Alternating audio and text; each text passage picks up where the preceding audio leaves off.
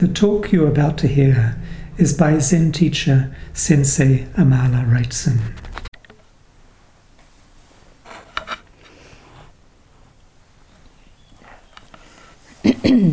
Today is the first day of our summer 7-day sesshin.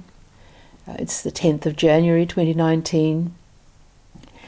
And for these first few days of sesshin, we're going to read from the writings of a contemporary teacher, Martine Batchelor. She's still alive as far as I know. She was born in 1953. She's French, but does most of her teaching in the UK and sometimes in the USA. She's married to Stephen Batchelor, also a well-known author. They live in the south of France and travel widely teaching. And Martine has written many books, including one called Buddhism and Ecology, another one, Meditation for Life, Let Go, and Women on the Buddhist Path. We have a couple of these as well as the one we're going to look at this morning, and we'll be skipping around in these texts.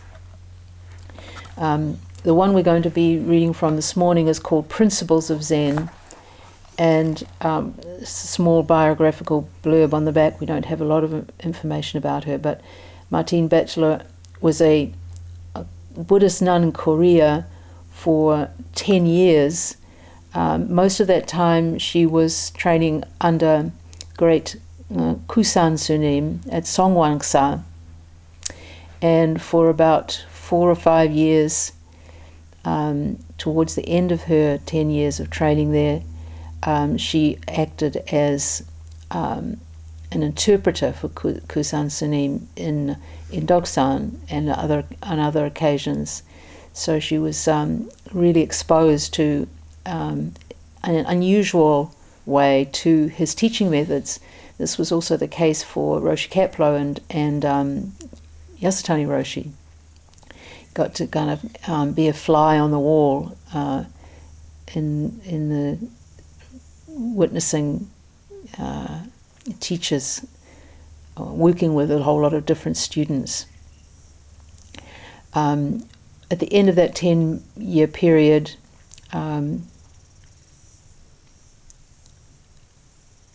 was when Martine met Stephen there in Korea, and they got married and came back to Europe. And they were part of a community called the Sharpen North community in Devon, and Martine was one of the guiding teachers at Gaia House. And this book that we're going to be reading from is a really excellent, short but to the point introduction to Zen.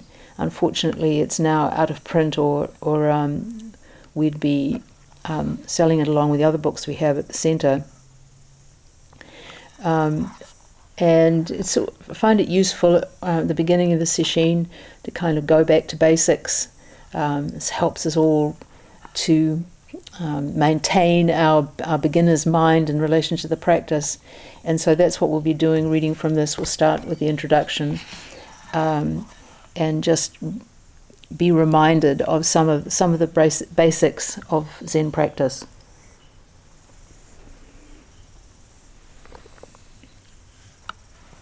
Starting about a paragraph into the introduction. And here's what she says. Zen actually means meditation. It comes from the word dhyana, which is Sanskrit. Dhyana means meditative state in the Buddhist tradition. This word was transliterated as Chan by the Chinese when Buddhism went from India to China, and then the Chinese character was pronounced Son in Korea and Zen in Japan. Zen has many aspects. It has grown within the Buddhist tradition over many centuries in different countries. It has influenced the cultures in which it has developed, as well as being deeply influenced and changed by those same cultures. For this reason, there are various manifestations of Zen. A Chinese Zen monk or nun does not wear the same robes as a Korean or Japanese one. The temples also look quite different. Chinese temples are very often made of stone and subdued from the outside. Korean Son temples are made of wood and extremely colourful. And Zen Japanese temples are also made of wood but very monochrome. It's wide variation. He's just using these physical things as examples of that. Zen practice is slightly different from country to country. However, there is a certain body of texts and principles that are common to all Zen schools. The idea of the Mahayana and the Bodhisattva vows, of Buddha nature and sudden awakening, all of which I shall explain in detail. Zen is about self-development, about experiential practice, which helps you to see life directly and to act with wisdom and compassion. It is something that you do while learning non-doing. This is one of the paradoxes of Zen. Something you do while learning non-doing, not doing. I started to practice Zen when I became a Buddhist nun in South Korea. I studied under various Korean Zen masters, in particular Master Kusan, who inspired me with his great kindness, lightness, and incisive mind. I stayed 10 years, and it was an opportunity to practice meditation 10 hours a day for 6 months of the year, and to live a Zen monastic life in a traditional Buddhist country. In Korea, they do each year, monastics would do 2 3-month sesshin. So if you can imagine doing this schedule that we're doing now, not just for 7 days, but for 90 days, gives you an idea of the kind of intensity of the practice. Though I have heard that from people who've attended these Ango or 3-month retreats in Korea, that quite a lot of sleeping gets done sitting up in the Zendo. You can imagine with that kind of schedule. The monastery was nestled deep in the mountains, covered with pines, azaleas, and maples. It was a simple life, with few amenities and a hot bath once every 15 days. The days followed the sounds of the bells. It was a disciplined life, but also a liberating one. Slowly, one realized who one truly was and how one was so deeply connected to the whole world. Zen can be very dramatic, but also very ordinary. When I left the monastery and joined a Buddhist community as a layperson in England, my second training started, to put into daily practice what I had learnt all those years. Zen has to be lived to be true Zen. And I have to say this was my experience too, after coming back to New Zealand after 12 or 13 years in a very structured environment, that a second kind of training started once I'd left that very structured, supportive environment. And that was a great challenge to put the practice into practice in situations where the people I was interacting with were not practicing.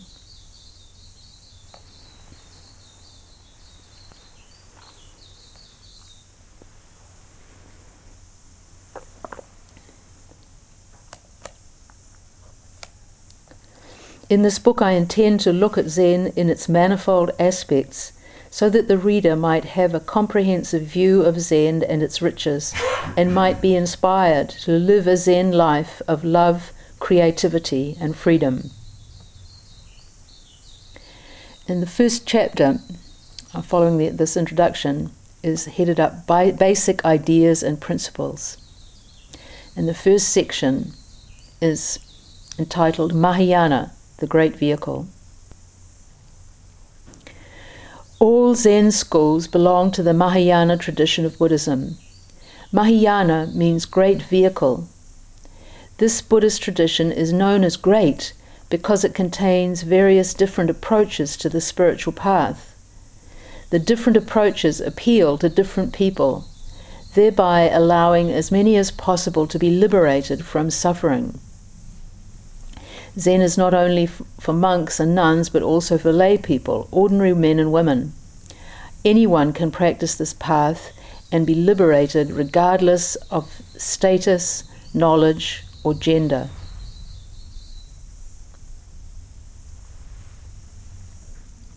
And in the West, it's probably about 95 or 90, even 98 or 9% practitioners, lay people,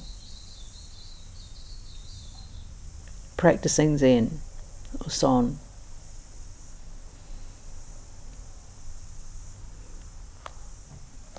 One of the characteristics of Mahayana Buddhism is the bodhisattva ideal. A bodhisattva is someone who dedicates his or her life to enlightenment and to helping others achieve it for themselves. There's two aspects, two prongs to the vow. Bodhisattva means enlightenment being. The bodhisattva practices the 6 paramitas of generosity, ethics, patience, effort, meditation, and wisdom. Paramita, that which has reached the other shore, is generally translated as perfection. By developing and cultivating the 6 paramitas, one is able to reach the other shore of enlightenment. And it's understood that there isn't any other way across to this other shore except by means of these paramitas. So they're essential to enlightenment. Generosity, ethics, patience, effort, meditation, and wisdom can be helpful to remember this when we're practicing these, especially patience. You can only practice patience when you're experiencing difficulty, discomfort, and remembering that it's essential. This virtue of patience is it's absolutely essential that we develop it in order to awaken. Can help us to be patient, to tolerate difficulty.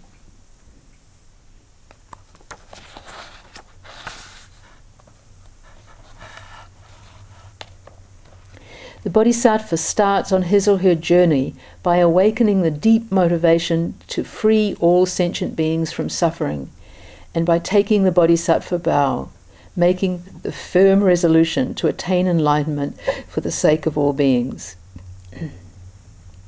Sometimes the image that is used for these two things that always come in tandem, working on one's own liberation and helping others to liberate themselves. The image of somebody who is drowning. If you're drowning, you can't help rescue somebody else. You have to have developed a certain amount of buoyancy and facility with staying afloat and swimming in order to be able to help somebody else who's struggling.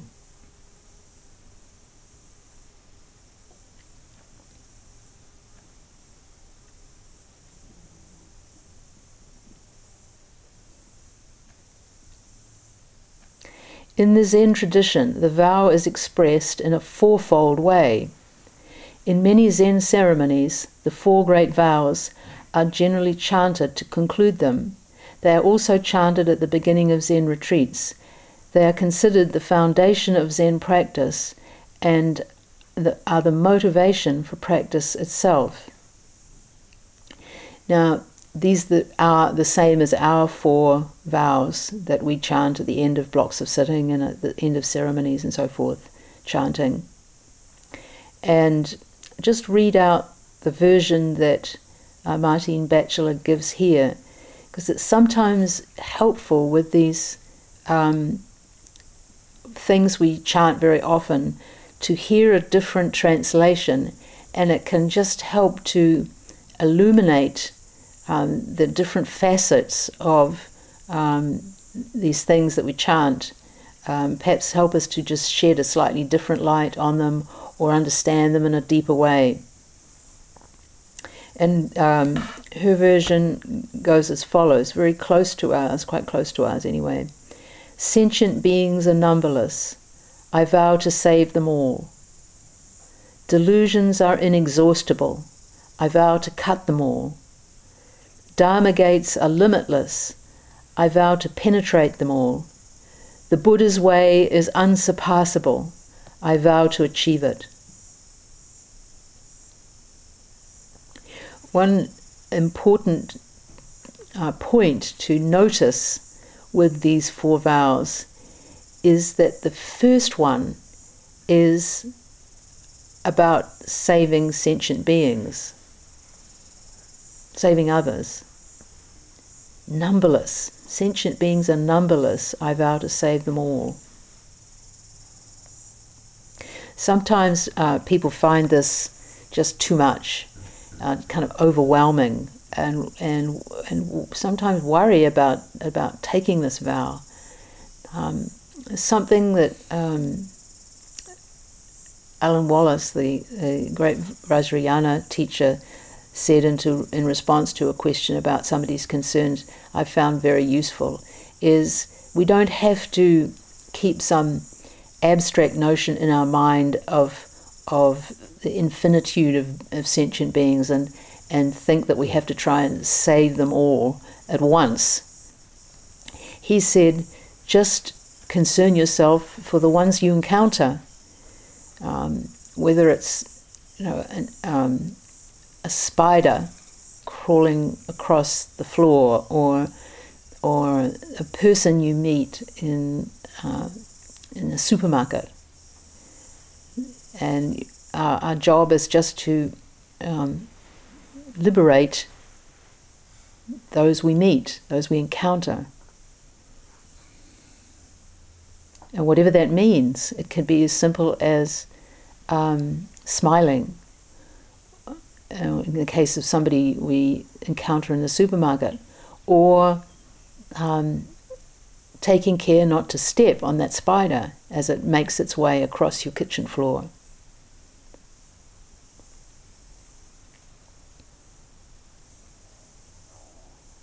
The very last of the 4 vows is the one that deals with our personal liberation.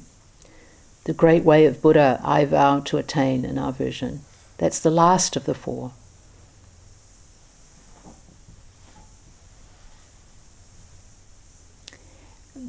In Christianity, the image is used of a shepherd who, for Christ actually, is called a shepherd, and it's because the shepherd comes behind the flock rather than going in front of it. So it's the Bodhisattva principle right there. Others go ahead.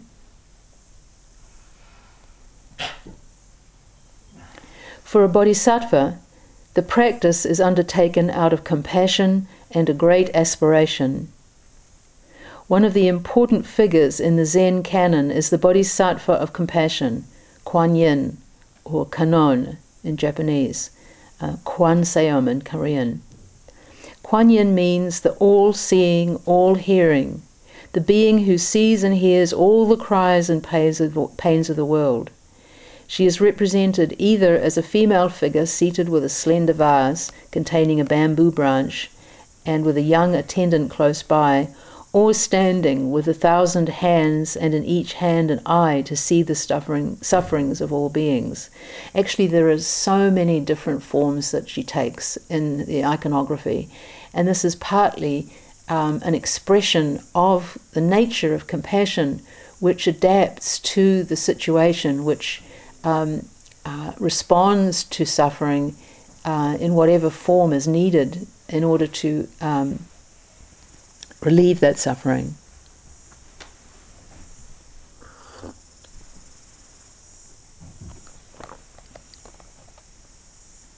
There are various practices associated with the Bodhisattva of compassion.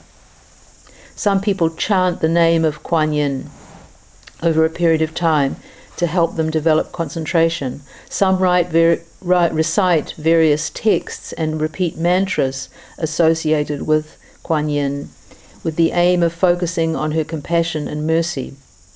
Others invoke the name of the Bodhisattva in times of great difficulties, in the hope that Kuan Yin might help them due to her great vow to save all beings. And this practice especially comes out of the chapter 25 of the Lotus Sutra, which goes into her powers of salvation and liberation, and how she responds to all people in all kinds of difficulties.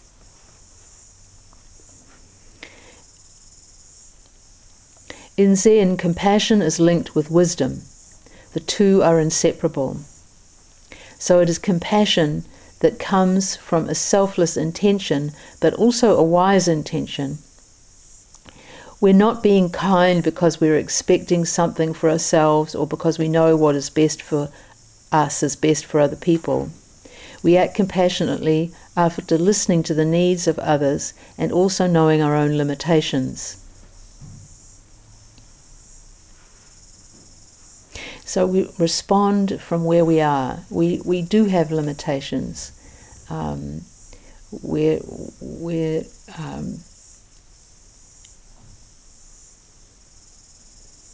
don't want to get caught up in an impossible to meet ideal that we might hold. But even given our limitations, we can find a way to respond when we encounter suffering. Generosity is very much a part of this compassion, and of course it's the first of the paramitas. So again, giving. Being generous in mind and heart towards ourselves and others, not being kind only to people we like or who are pleasant to us, nor only when we have plenty of time and it suits us. This Zen compassion could be seen as very altruistic and demanding, but as one cultivates Zen, one realizes it is within us already, and Zen practice helps us to lower the screens and barriers which stop our natural, wise, and equanimous compassionate from flowing freely. This teaching is that compassion is the quality of our Buddha nature. It's in us all, but often buried under our conditioning. But one of the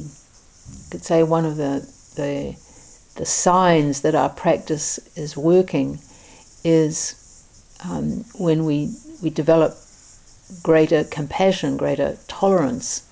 It may be as something as simple as things that used to make us really angry. We don't get angry anymore about them. Things that really used to annoy us, people who annoyed us, or things that people did. And we find we don't explode or just become gripped by anger anymore.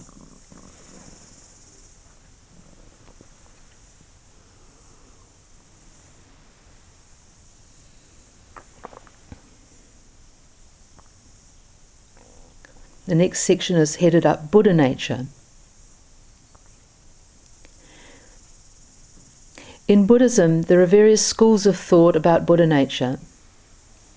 Some traditions see it as a seed to develop in practice over eons, and some see it as a natural state that is covered by our delusions and can be uncovered at any time. Zen belongs to the latter approach. The Zen tradition was very much influenced by the Avatamsaka Sutra, which states that all sentient beings are Buddhas and all Buddhas are sentient beings. I think it's fair to say that we have both these strains active in Zen, both this notion of we just have to uncover our compassionate nature, and a sense that there is a cultivation that is happening that is a gradual unfolding. Next section, Buddha is mind, mind is Buddha.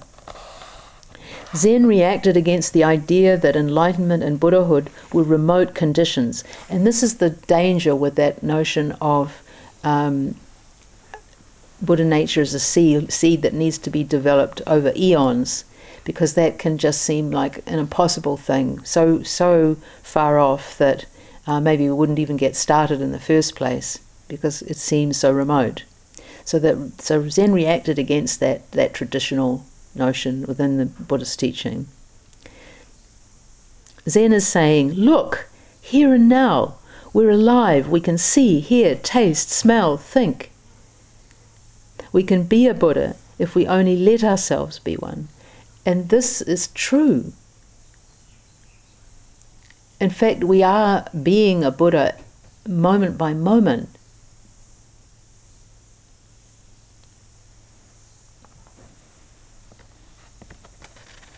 We're walking the path even when we're unaware of doing so.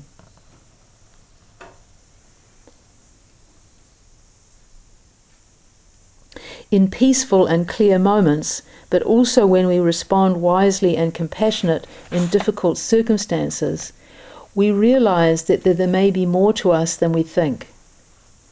Zen is not about becoming an idealized, perfect person, but more about living who we are and can be in our more spacious moments. So it's being realistic. There are moments when we're certainly not fully expressing our deepest potential, when our Buddha nature is more let's say, obscured, and then there are moments when we are expressing it more directly. From this idea of Buddha nature being intrinsic came the dilemma: why can't we see it, and why should we practice? From these questions arose the debate about sudden and gradual awakening, and practice which exists to this day in the Zen tradition.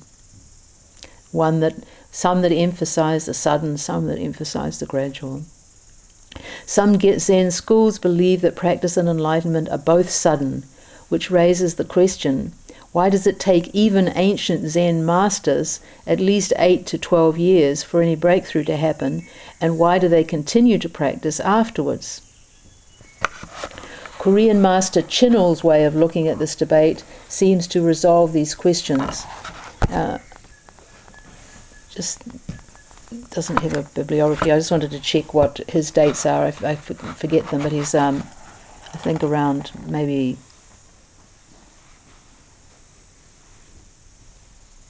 12th or 13th century, but one of the greatest of the Korean masters. So he has a way of dealing with this question. He suggests that enlightenment is sudden, followed by gradual practice, which in turn might help to provoke more awakenings, followed by more practice. And not only provoke more awakenings, deeper understanding, broader understanding, but also to bring what insights we have in sudden flashes, to bring those into our daily activities.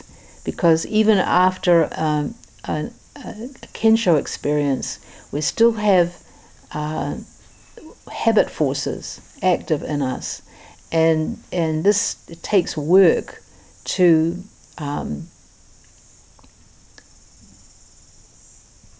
actually live fully embodying an insight into no self. The habit of self is still there.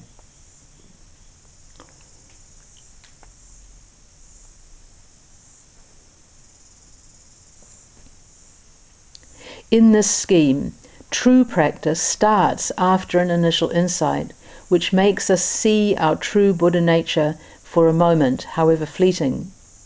This in turn gives us great confidence in ourselves and the practice.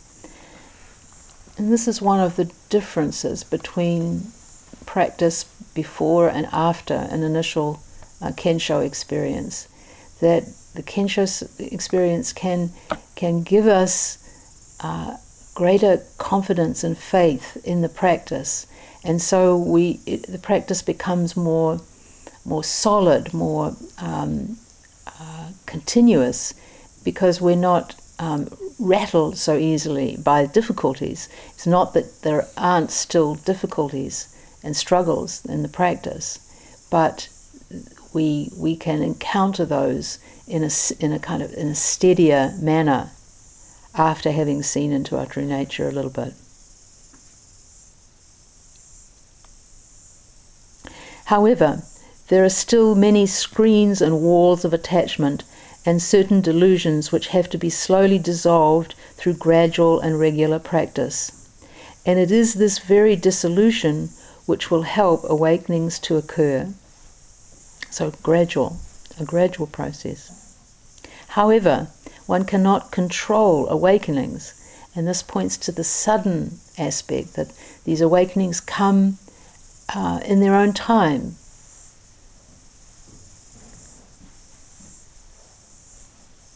However, one cannot control awakenings. Nothing is guaranteed. It is very easy to say let go. It is very difficult to do it. In the Zen tradition, awakening is often mentioned, but over and over again, Zen masters will advise us not to be caught by the idea and glamour of it.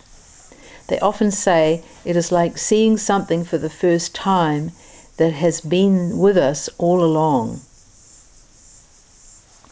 So something very ordinary, very commonplace.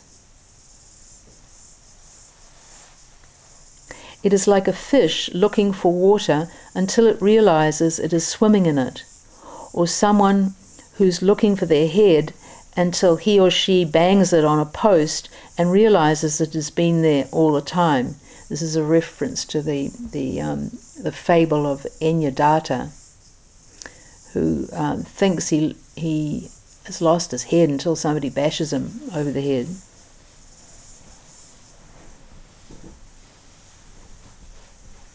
So this Zen awakening is not metaphysical and will not take us to some other dimension, nor is it going to transform us in a split second into Mother Teresa or some venerable ancient Chinese master. But hopefully it will make us more aware of our own innate wisdom and compassion, and help us to live more fully from these true qualities. In Zen it is said, Buddha is mind, mind is Buddha.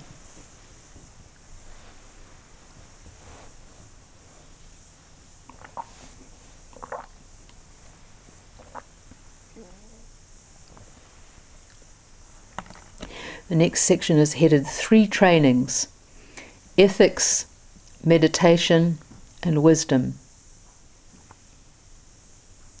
Master Kusan used to tell us in his Zen talks that it was essential for all of us as Zen students to train in ethics, meditation, and wisdom. These were the basis for any Zen practice.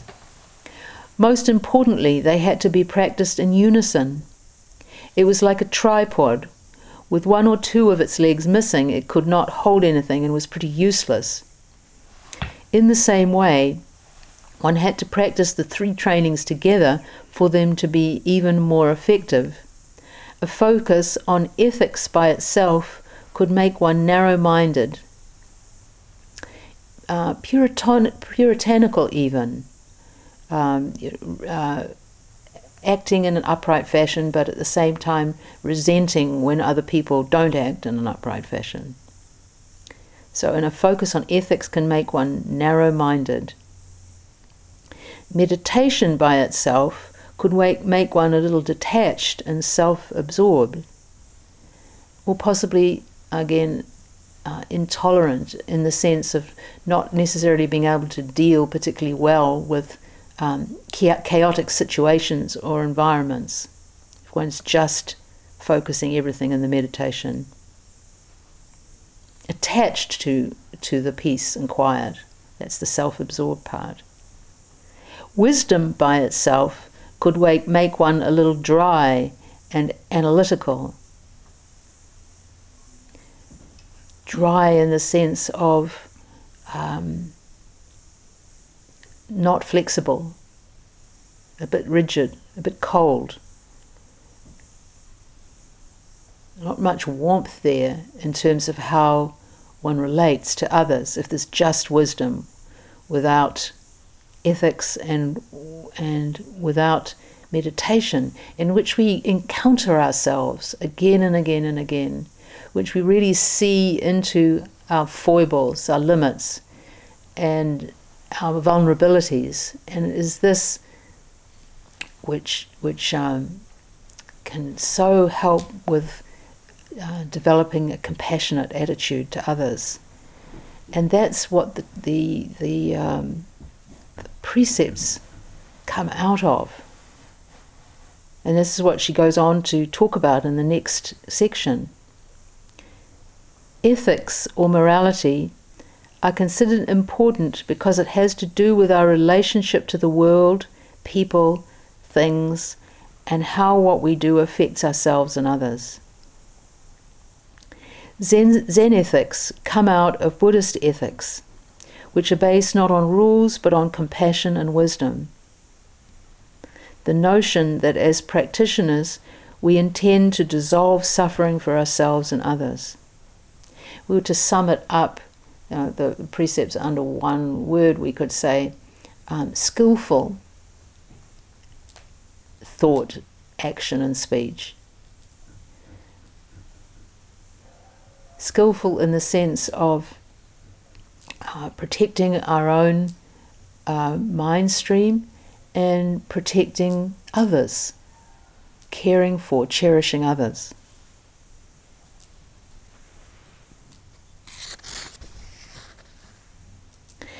In a general way, it answers this question: what would be the most compassionate and wise thing to do? The 5 basic precepts express this ethic in terms of restraint, of not causing any suffering or more suffering. And the 5 are the first 5 that appear in our list of 10. So do not kill, do not steal, do not have damaging sexual interaction. In ours, the phrasing is a little different. We say harmful sexual relations. Do not lie, and do not take intoxicants. Actually, in the original of this 5th precept, it was especially to not sell intoxicants to others. This was seen as a more serious infraction than just taking them oneself. But again, we can boil these 5 down to positive actions, although they're framed in the negative here as things to avoid doing. Batchelor says, in terms of positive action, the 5 precepts are encouraging us to be harmless, generous, disciplined, honest, and clear-minded. These precepts are intended to be cultivated not only in body but also in mind and speech, not only towards others but towards ourselves. Just hear these 5 again from that perspective in terms of our being cultivating them towards ourselves, to be harmless, generous, disciplined, honest, and clear-minded. I think many of us need to work on the first of these, that being harmless, the way that we relate to ourselves, the way we relate to ourselves when we catch ourselves having got caught up in a thought for the last 15 minutes. Can we respond in a harmless way, not beating up on ourselves for having been distracted or not staying with the practice, but just at that point, cleanly come back to the practice. Note that we've wandered and come back.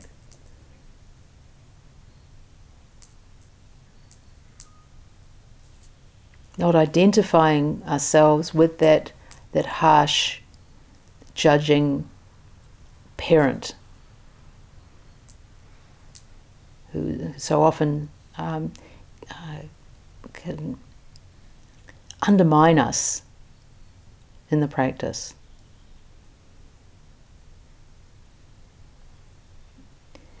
Chinul, this Korean master, ancient master, said we had to learn to open and close the precepts. That is, to know when to apply them and when, in certain circumstances, not to apply them. And here we just see that Buddhist precepts are situational. They're not ironclad and they're not completely fixed. They're designed to be helpful guides. They're not commandments. And then he gives a well-known example of how this might unfold. If we are standing in a forest and a deer appeared and ran left, then the hunter appeared. If asked, we could reply that the deer turned right. So we'd act in the best interests of the deer in that case, rather than in the best interest of the hunter. But not really, actually, because if you're also saving that hunter from the negative consequences of killing.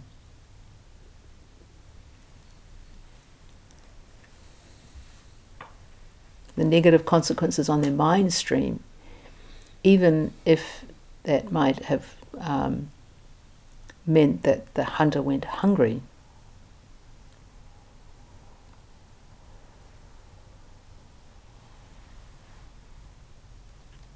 In the Zen tradition, there are also bodhisattva precepts, and apparently in Korea, lay people also would take these.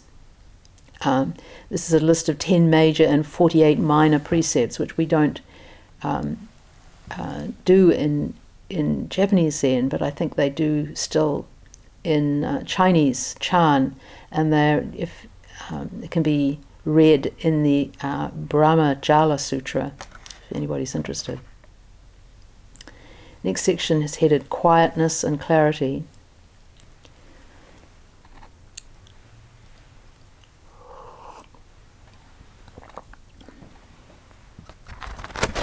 I'll make this the last one. The second training is meditation. When we meditate, we can cultivate concentration and inquiry. And this applies to all the different practices we do. They may have more of an emphasis on the concentration aspect or the inquiry aspect, but they all involve both. Concentration helps to still the mind, and inquiry helps to make the mind clearer. In order to still the mind, one concentrates on one object. It can be the words of a question, in other words, a koan, and she uses the expression huado to talk about the koan, which just means the nub, like the central word that one uses, one takes up in practice. So, for example, with the koan mu, the whole koan is, a monk asked Joshu, does even the dog have the Buddha nature? And Joshu said, mu. That's the koan, and the huado is just the word, the single word mu. So it can be the words of a question, the huado, the breath, the present moment itself. The aim of the concentration is to stay as long as we can with the meditation object. It is quite difficult, as the mind has the tendency to wander to the past, to the future, to the shopping list for dinner. We need to remind ourselves of our intention to meditate, to focus on the question or the breath or the body sensations, if we're doing shikantaza, so that we can come back repeatedly to the object of concentration. After a while, we come back more quickly and stay longer on the object. Master Xu Yun said, and Master Xu Yun's a great 20th century Chinese master who lived to the age of 120. He said, 1,000 thoughts give us the opportunity to come back to the question 1,000 times. Very helpful to remember this. 1,000 thoughts give us the opportunity to come back to the question 1,000 times. And it's that moment, we have to remember this, it's the moment of recognizing that our mind is somewhere other than on the practice and bringing it back to the practice that is what is changing our neural pathways. That's the most important moment. That moment of coming back, of letting the thoughts go and coming back to the practice. And Martine Batchelor comments on this, saying, so being distracted is not the problem. Staying distracted is. Being distracted is not the problem. Staying distracted is. And once we notice we're distracted, right there's an opportunity to come back, to release the hand of thought, as Uchiyama Roshi said.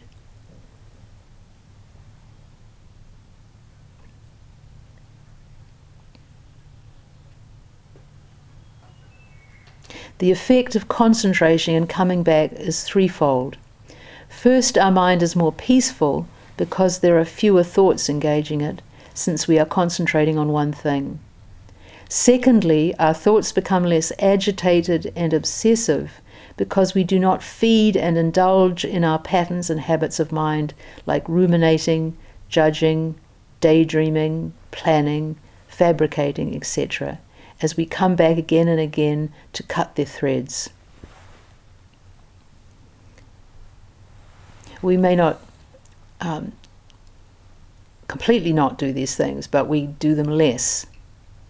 And this image of cutting threads is a useful one. And think of that, some of you may have read Gulliver's Travels, by Jonathan Swift, and in one of the sections, Gulliver gets captured by the Lilliputians, and they're these tiny human beings which stand about, they're about the height maybe of his ear, but they manage to pin him down by hundreds of tiny ropes. Of course, he could easily break one of those ropes. It's like thread, cotton thread to Gulliver, but because there are so many, they hold him down with these ropes.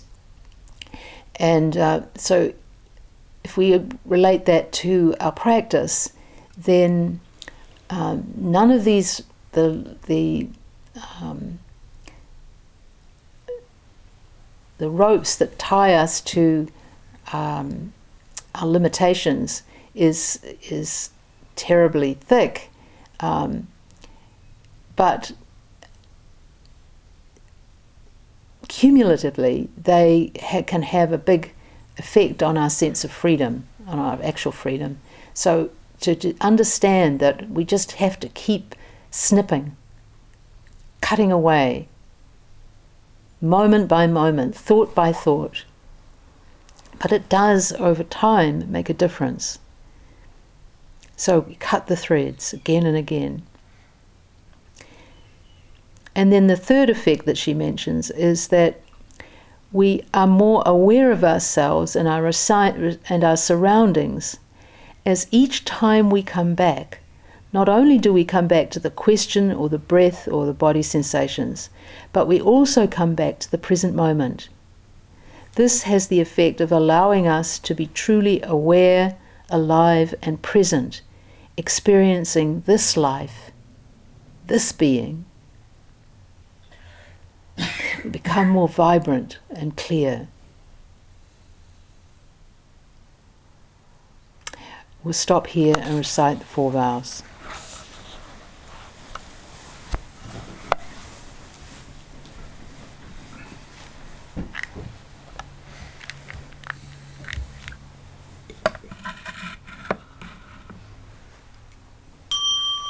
All beings without number, I vow to liberate endless blind passions. I vow to uproot dharma gates beyond measure. I vow to penetrate the great way of Buddha.